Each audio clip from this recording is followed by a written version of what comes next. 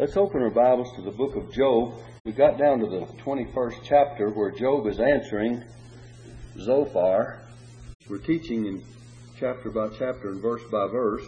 What Job consists of is basically Satan's temptation and trial that God permitted him to bring and testing upon Job, taking everything that he had, his possessions, his children, his family all from him, and smiting Job from the top of his head to the bottom of his feet with boils and sores.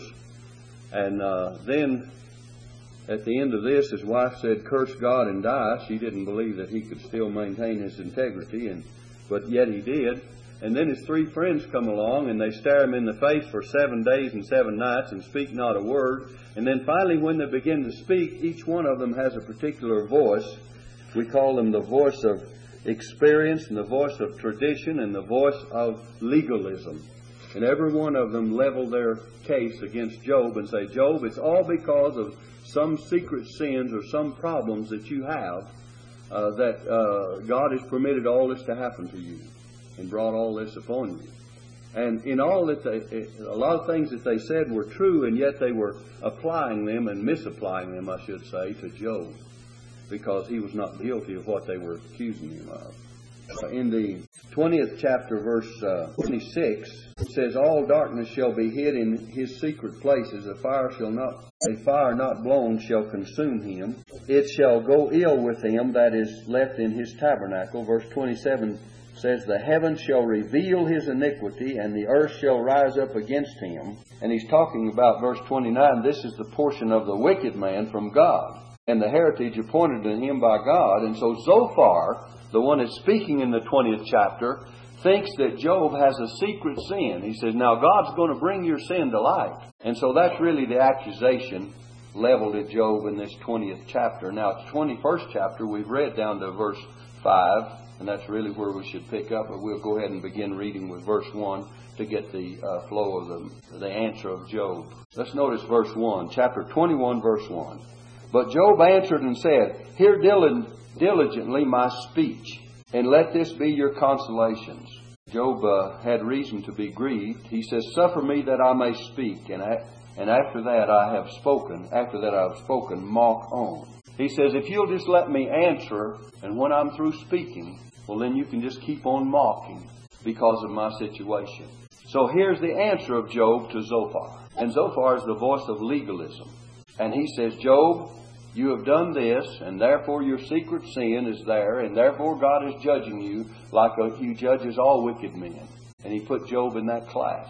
And yet God had said of Job, remember previously, that he was a righteous, an upright man, one that feareth God and escheweth evil. In the first chapter when Satan would try to accuse him. First and second chapter along in there. So he says, you go on and mock on after I've spoken. Verse 4 he says, I may have got those verses wrong because in my caption here, verse 1 is not numbered. Verse 1 says, "But Job answered and said." Verse 2 says, "Hear diligently my speech, and let this be your consolation." Verse 3, "Suffer me that I may speak, and after that I have spoken, mock on." Verse 4, "As for me, is my complaint to man?" Job says, am I complaining to man? And if it were so, why should not my spirit be troubled? If I keep on arguing with men, certainly I will be troubled, because men don't understand my situation. He's saying, is my complaint before you because you don't seem to understand? And he says, "Mark me, be astonished, and lay your hand upon your mouth." Why don't you just keep quiet a while? You know, when you lay your hand upon your mouth, you've seen, be quiet, you know.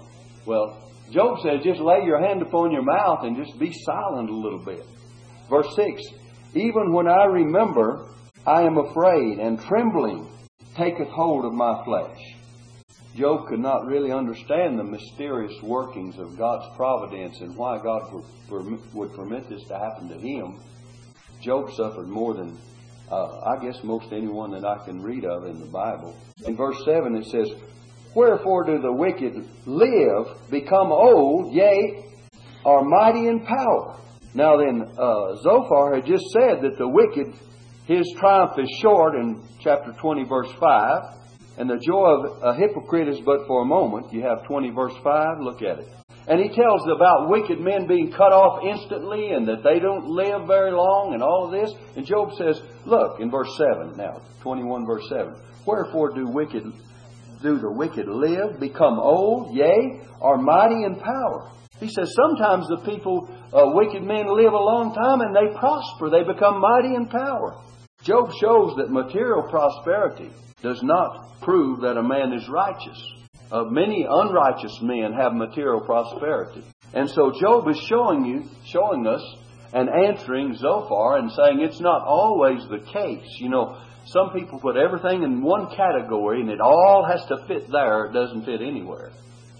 That's where Zophar was coming from. He says, now every wicked man, he pays the price. God cuts him off and he doesn't prosper and he suffers for this and that and the other. Job says that's not always the case.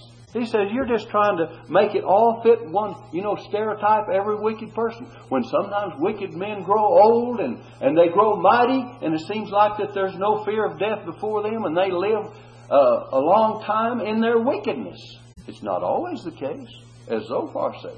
But Job says it's sometimes the case. And so verse 7 and 8, verse 8 he continues. He says their seed is established in their sight with them, and their offspring before their eyes. They see their children grow up. They see their children and their grandchildren. And he says their houses are safe from fear, neither is the rod of God upon them. He says they're not even chastened like I am. Remember Psalm 73, and we gave you the exposition on that. It's much in line with what Job is answering. The wicked prospering, and no fear of death before their eyes, and they cry out against the heavens, and they speak loftily, and they oppress the poor, and they're not afraid of death, and they speak about death as if it doesn't amount to anything. I've seen wicked people don't take anything about death. So, well, when you die, you die. I know some in a distant family of mine that were that way. Just like that, Didn't make any difference. When you and I and Christian people are very conscious about death. We know that when we die, everything has to be right with God. We know that when we die, we go to be with the Lord. But we know there's also a danger of men dying without God and going to eternity without Him in everlasting darkness, a place of judgment and punishment for hereafter. But a lot of people have different ideas. In verse 10, it says, their bull gendereth and faileth not, and their cow calveth and casteth not her calf. Look at that. Verse 7 said their influence is great. Verse 9, their afflictions are few. The rod of God is not upon them. Verse 10 tells us how that their possessions are multiplied. Verse 11, look, they send forth their little ones like a flock, and their children dance. Their children are happy, seemingly. Have you ever seen people that live wicked lives and a riotous life and seem to be happy? They're really not deep down in the heart, and they have really no peace. But they make a good show of it. And as far as Christians looking upon them, sometimes they say, well, boy, those people are having a good time, out there and seeing. And you picture them as having a good time. Well, they're really not. Their heart is torn. They're not at peace. There is no peace, saith my God, to what? The wicked. So really, they're not at peace. And the only people that really have inward peace are children of God. Because other hearts are disturbed. Now, some may dispute that, but the Bible teaches that that's the peace that comes to us. Passeth all understanding. And it's not as the world giveth peace, Jesus says. So it seems that these people are happy. They send forth their little ones like a flock, and their children dance. Look, they take the timbrel and harp and rejoice at the sound of the organ. This is what Job was saying. He says, Zophar, all of your picture of the wicked does not hold true, because here's a lot of people that appear to be happy, and they have all these blessings, and they have all this prosperity, and some of them do not die at a young age. Some of them live to be old. In fact, look at the next verse. They spend their days in wealth, and in a moment go down to the grave. They die without a previous sickness. They spend their lives in wealth, and then they just die all of a sudden and seem to be just cut off. We know a lot of Christian people that have gone through suffering after suffering, haven't we? We know some now. The thing about it is, we can't put everything into a certain category and say this is the way it always is. Remember, I referred to Lazarus at one time, the beggar that sat at the rich man's table. And yet David said, I have been young And now I'm old, yet have I not seen the righteous nor forsaken, nor his seed begging bread. But what about Lazarus? He was begging bread, wasn't he? And he desired to be fed with the crumbs that fell from the rich man's table. And when he died, the Bible says the angels took him, carried him into Abraham's bosom. So you can't put everything in strict categories. And that's what a lot of people try to do, and thus come up with conclusions that are not fair and just. And we know that when they get through talking to Job, these three friends, so-called friends, that God tells them in the last of the book that they had not spoken that which was right concerning his servant Job. We know that God tells them that they were not speaking right and applying these scriptures right. There's a lot of people who take scripture and try to apply it to you and just figure out everything that's wrong with you. We better do the preaching and let the Holy Spirit do the applying. And He can make the application where it fits better than you and I. And He knows how to do that. It says in verse 13, they spend their days in wealth and in a moment go down to the grave. And Job says, therefore they say unto God, depart from us, for we desire not the knowledge of thy ways. They won't have anything to do with God. They say, God, depart from us. And it says in verse 15, what is the Almighty that we should serve Him? And what profit should we have if we pray unto Him? You see what the wicked say? Remember old Pharaoh when Moses was facing Pharaoh? And Moses said God is going to bring these certain judgments. And he says, obey the voice of God and let God's people go. And Pharaoh said, who is the Lord that I should obey Him? These people were saying, who is God that we should obey Him? Who is God that we should serve Him? What profit would it be if we pray to Him? Would we have any profit by praying to Him?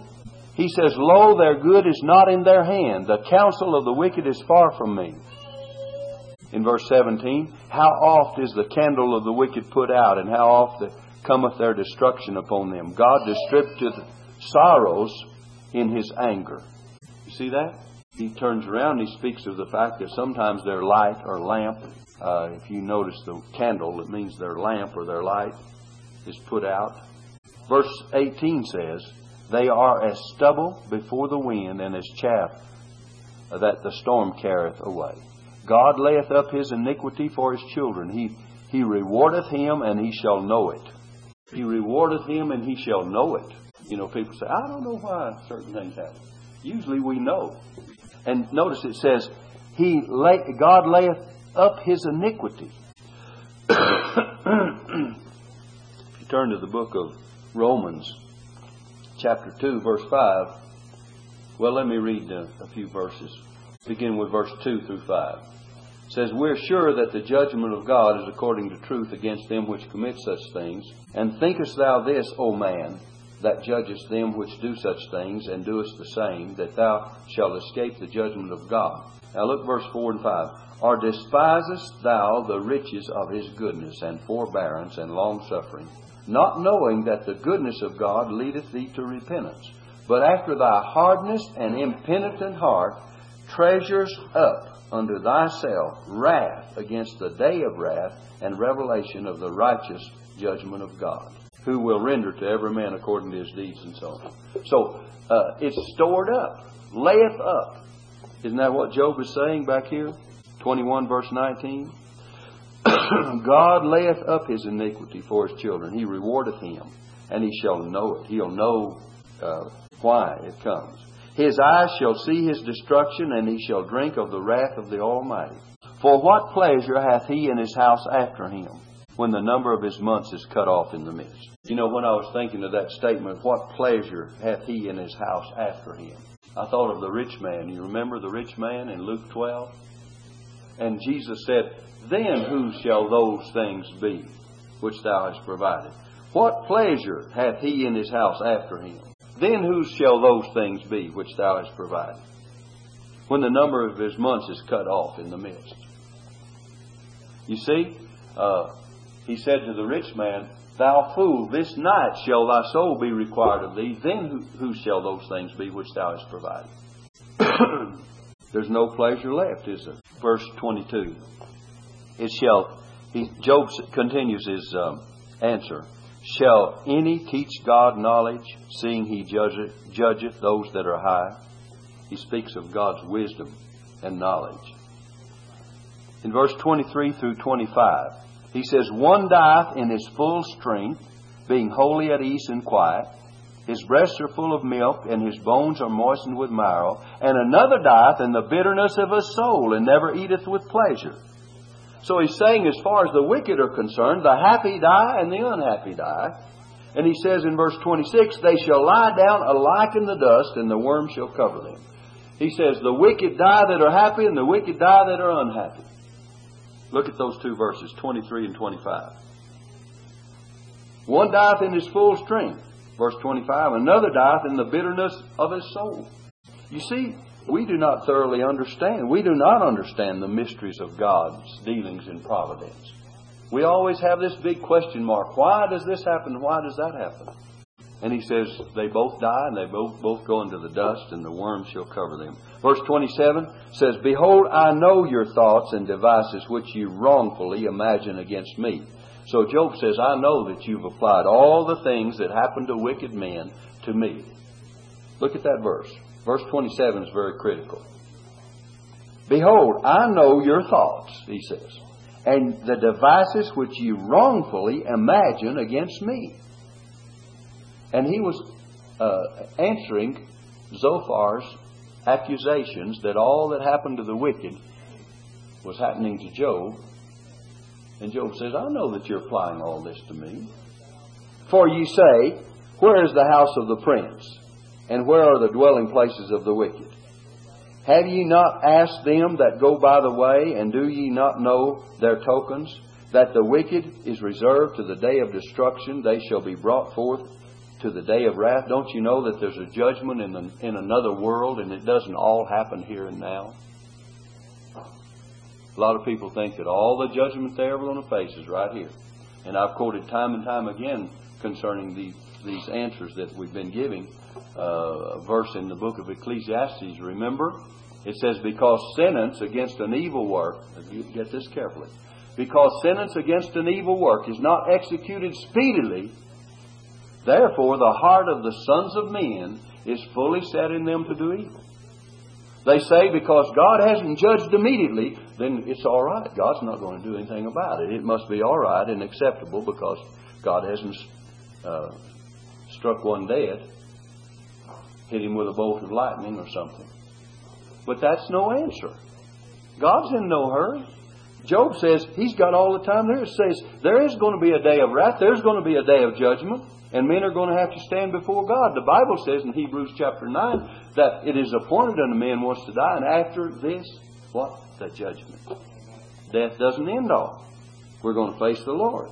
And as children of God, we can face the Lord not fearing the judgment of separation or eternal wrath, because Jesus bore that for us.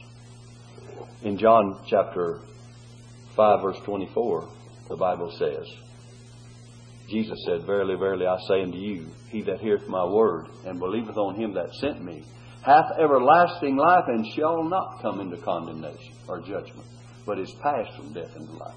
And the believer has everlasting life now, and shall not come into this final great judgment, and he's already passed from death unto life. He's exempt from it. Now, he's not exempt from the Christian judgment, because the Bible tells us that we shall all stand and appear before the judgment seat of Christ. There are 3 passages in the New Testament that tell us that we're going to stand before the Lord. One you have in 1 Corinthians chapter 3 that tells us our works shall be judged. And then again in Romans chapter 10, I believe, chapter 14 and verse 10, the Bible tells us that we're all going to stand before the judgment seat of Christ, and we're going to have to give an account for our whole life. Our life shall be taken into consideration. And also in the book of 2 Corinthians chapter 5, we're told that we shall all stand before the judgment seat of Christ. And so our fellowship is going to be taken into account. And our fellowship and our works and our whole life as a Christian will be given account of at the judgment seat of Christ. So it does make a difference, in spite of what a lot of people believe. Though we're saved, by the grace of God, and salvation is signed and sealed and delivered, it does make a difference how we live, because it's going to be brought into account. Our past sins are not going to be brought into account. The punishment of sin is not going to be brought into account, but our whole life is going to be brought into account at the judgment seat of Christ. And you have those three passages of Scripture that show us that in the New Testament. Let's go on with this. It says, Job says, verse 30, that the wicked is reserved to the day of destruction. They shall be brought forth to the day of wrath. Who shall declare his way to his face, and who shall repay him what he hath done? Yet shall he be brought to the grave, and shall remain in the tomb. The clods of the valley shall be sweet unto him, and every man shall draw after him, as there are innumerable before him. How then, now look, here's the last of it. How then comfort ye me in vain, seeing in your answers there remaineth falsehood? Now this last word is spoken directly to Zophar. He says, well then, how is it that you comfort me in vain? You brought me no comfort. And in your answers there remaineth falsehood. You falsely accused me of being like these wicked that you've described in the previous chapter, that Zophar had described. And you accused me of being like them. Now, we'll pick up with chapter 22. And it says, then Eliphaz, now that was Zophar, this is Eliphaz the Temanite, answered and said, and this is the voice of experience. And he says, can a man be profitable unto God, as he that is wise may be profitable unto himself? He's saying, Job, does God profit by you as you profit to yourself?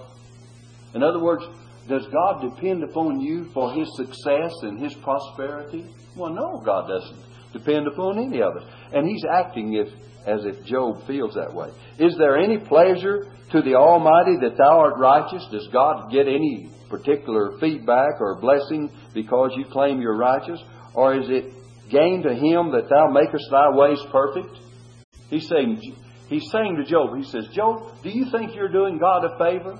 Are you making God prosperous? Are you helping God out by your claim that you're trying to live right and do right? That you're righteous? Some silly questions, aren't they? Look at verse 4. Will He reprove thee for fear of thee? Will He enter with thee into judgment? Is not thy wickedness great and thine iniquities infinite? Look, Eliphaz is coming down harder than Zophar, isn't he? He says, isn't your wickedness great and your iniquities infinite?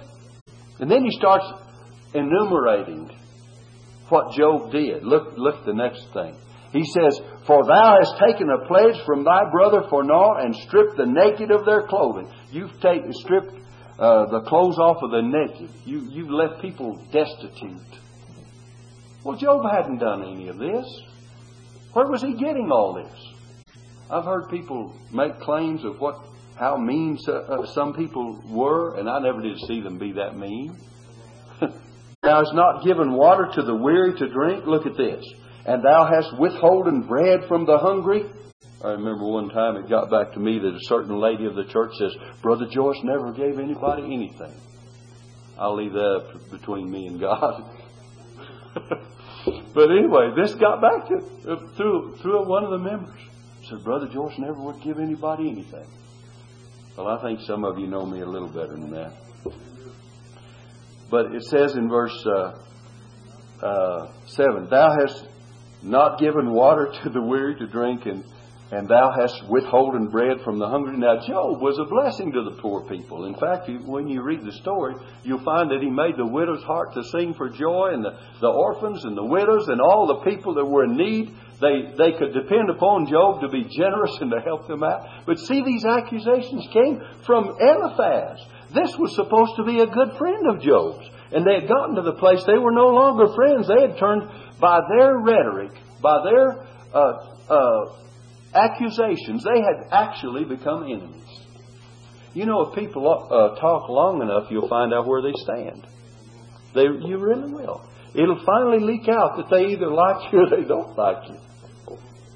And it finally came out. They really didn't care much for Job, though they pretended to be his friends to start with. They started out with pretty good motives.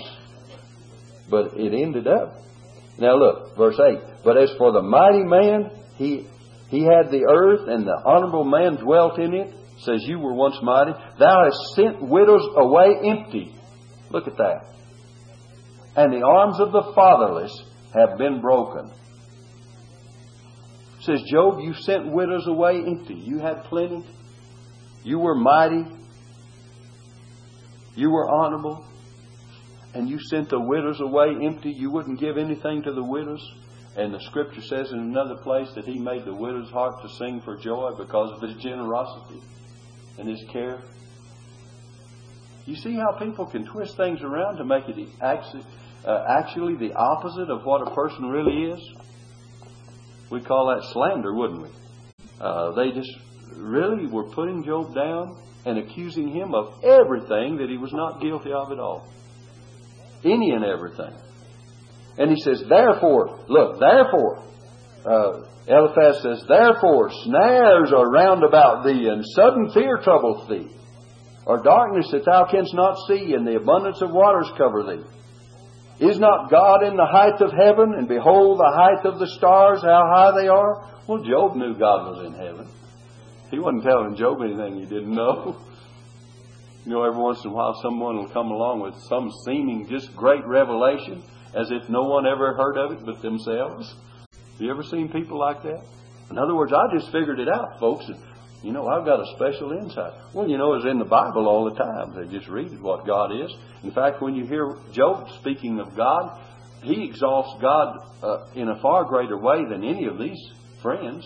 And yet they're saying, Job, don't you know God's in the heavens? Look at that.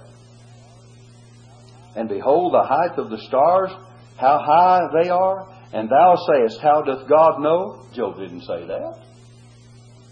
Job didn't say, how does God know?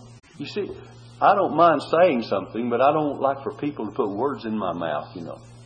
People say, Brother Joyce believes this. Well, listen, how do you know what I believe? You only know what I believe by what I say. And I try to take my stand for things that are biblical and scriptural.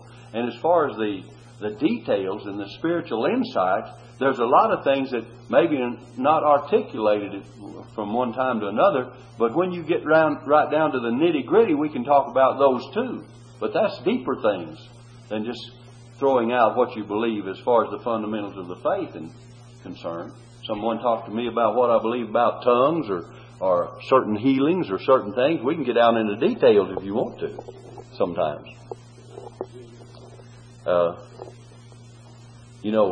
I think that there was a reason for Paul saying to the Corinthians, now listen, that no man speaking by the Spirit of God calleth Jesus Christ accursed. Did you know he said that to the Corinthians?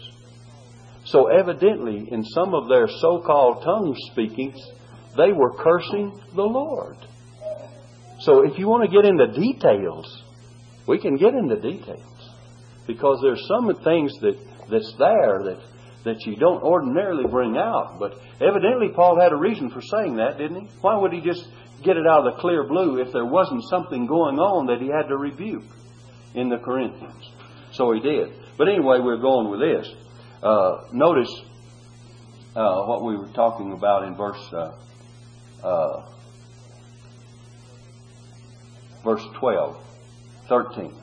And thou sayest, how does God know? Can He judge through the dark cloud? Thick clouds are a covering to Him that He seeth not, and He walketh in the circuit of the heaven. Well, surely Job knew this too. Hast thou marked the old way which wicked men have trodden? You know what he was saying here? Who is he? He's the voice of experience, isn't he? And he says, here's the experience I've had. Eliphaz, the very first verse, Eliphaz the Temanite, answered and said, and this whole chapter has to do with his answer to Job. In verse 15 he says, hast thou marked the old way which wicked men have trodden? In other words, Job, I'm speaking to you from the voice of experience. I've marked the way. I know what I'm talking about. Which were cut down out of time, whose foundation was overflown with a flood, which say unto God, depart from us, and what can the Almighty do for them? Yet he filled their houses with good things, but the counsel of the wicked is far from me. The righteous see it and are glad, and the innocent innocent laugh them to scorn. Whereas our substance is not cut down, but the remnant of them the fire consumeth. And he says, Job, don't you know anything about this? This voice of experience? This is what God does to wicked people. See, he was acting as if Job knew nothing. It kind of makes you sick, doesn't it, sometimes when people talk to you and they act like you don't know anything at all. You're just a dumb bunny. You don't know anything. You know that you know what they don't know has never been written. They know it all, but you don't know anything. I've tried to teach Brother Randy and others that have been working with me in the church from time to time that you can't sell people short, because most of them know what you're talking about if you just give them a chance, especially God's people that are filled with His Holy Spirit and have an insight and ability to take the Word of God and let the Holy Spirit bring it to their hearts. They know what you're talking about. It's not all strange. So here, now look at verse 21. I want you to notice three things. First of all, he says, acquaint now thyself with Him, and be at peace, thereby good shall come unto thee. He says, Job, if you just would get to know God, Job, you just get to know God, and then you'll have peace, and good will come out of it. You know, to me, this book of Job is kind of humorous when you think of how that people talk to others. A lot of times I've heard people try to get someone to repent, and maybe that person they're trying to get repent's really closer to God than they are. Have you ever seen that situation? And, you just got to do it my way or it's not done at all. And he said, this fellow says to Job, acquaint now thyself with God. Just get to know God. And he says, and be at peace, thereby good shall come unto thee. And then he says, the next thing, he says, receive, I pray thee, the law from His mouth, and lay up His words in thine heart. He says, Job, you hear and believe the Word of God. Now, if you'll just hear God's Word and believe it, things will be all right. Isn't it Job? I believe he said it in the next chapter. He says, I have esteemed the words of His mouth more than my necessary food. And this man is telling Job to receive the Word of God. And Job counts them so dear to him that it's more than his necessary food. Look at that. Verse 22. Receive, I pray thee, the law from His mouth, and lay up His words in thine heart. And verse 23 says, Job, just repent. If thou return to the Almighty, thou shalt be built up. Thou shalt put away iniquity far from thy tabernacles. Job, he says, now you need to repent and return to God. Boy, he's really getting down to it, wasn't he? These three verses, he says, first of all, Job, he says, get acquainted with God. Then he says, hear God's Word. And then the third thing, he says, return to God. Repent of your sins and turn to God. A man in Job's condition, I'm sure, had done all of these things that this man was talking about. He was trying to be more acquainted with God. And he was praying. Remember, one of them told Job at one time, he says, now, if you would pray, said Job, you must have quit praying. He said, if you just pray, God would hear and answer your prayer. As if Job wasn't praying. Can you imagine a man losing everything he had, and all of his family, as his sons and daughters, and all of his possessions, and his wife turn against him, and him be afflicted from the top of his head to the bottom of his feet, and so he took a piece of broken pottery to scrape the scabs off his body, not praying to God, and maintaining his integrity? I think he'd have to pray a great deal to do that.